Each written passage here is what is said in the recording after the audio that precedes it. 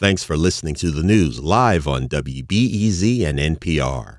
The WBEZ stream sounds great in the kitchen on your smart speaker and anywhere on the WBEZ app.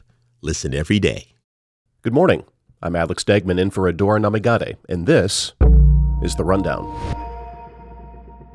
A jury has found one of the most powerful politicians in recent Chicago history guilty of federal corruption charges.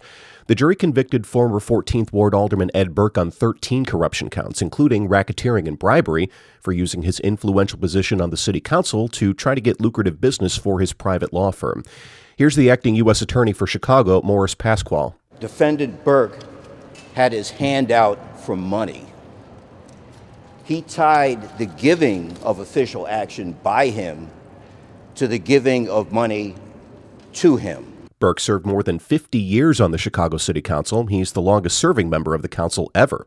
His sentencing is scheduled for June of next year. Criminal charges have been dropped against 27 University of Chicago students arrested while staging a sit-in at the admissions building. The protest was part of a student movement demanding college leaders hold a public meeting about divesting from companies with ties to Israel. Senior Yusuf Haswa is one of the students who was arrested last month. The epitome of what it really means to be a dean or a president at UChicago is we're going to send in all available police units to criminalize our students rather than talking to them. Haswa says he still faces disciplinary action from the university. A college spokesperson says the admissions building had closed and student protesters were given multiple warnings that they were trespassing before police were called. A recent ruling by Illinois' highest court delivers a setback to Chicago's cycling community, finding bikes are not considered the intended users of Chicago streets. The Illinois Supreme Court ruled that bikes are only considered permitted users of streets with proper signage or a designated bike lane in place. The ruling goes against a Chicago cyclist who sued the city after suffering serious injury when hitting a pothole. It happened near a city-run divvy station on Western and Leland Avenue.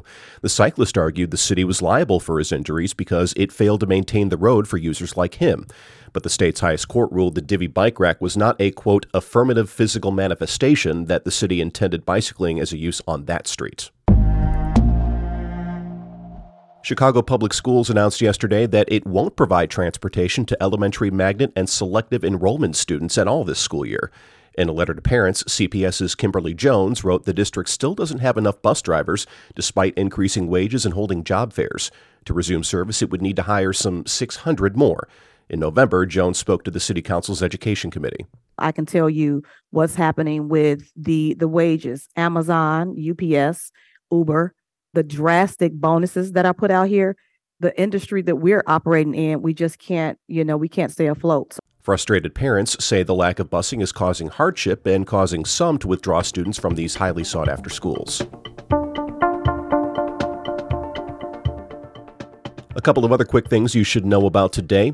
The charter aviation company hired by Texas Governor Greg Abbott to fly asylum seekers to Chicago is in financial trouble and has a checkered past. The Sun-Times reports that Aero Airways has handled deportation flights for the federal government and recently filed for bankruptcy. The Chicago Bulls, the Blackhawks, and the city of Chicago are among the creditors the company owes. In your rush to get out of town for the holidays, don't forget to check your bags for prohibited items before leaving for the airport. The TSA says people who forget that they have a prohibited item in a purse, a backpack, or carry-on bag can cause delays for everyone else when they get stopped at security checkpoints. Rain likely in our weather forecast this afternoon. Expect a high in the mid-40s. Rain continuing this evening with fog developing overnight and the low in the low 40s. That's it for now. Coming up this afternoon, Richard Hunt passed away on Saturday. The Chicago-born sculptor was legendary in the art world, but his biographer says it's not surprising if you don't recognize his name. Richard Hunt was a man who was so incredibly humble. It's up to all the rest of us to really carry his legacy forward and understand the import of what he's done, because he certainly didn't talk about his importance himself. A tribute to the incredible life of sculptor Richard Hunt. That's today at 1 p.m. One quick heads up, the Rundown's morning episodes will be on pause next week for the holidays. We'll return with early morning news next year.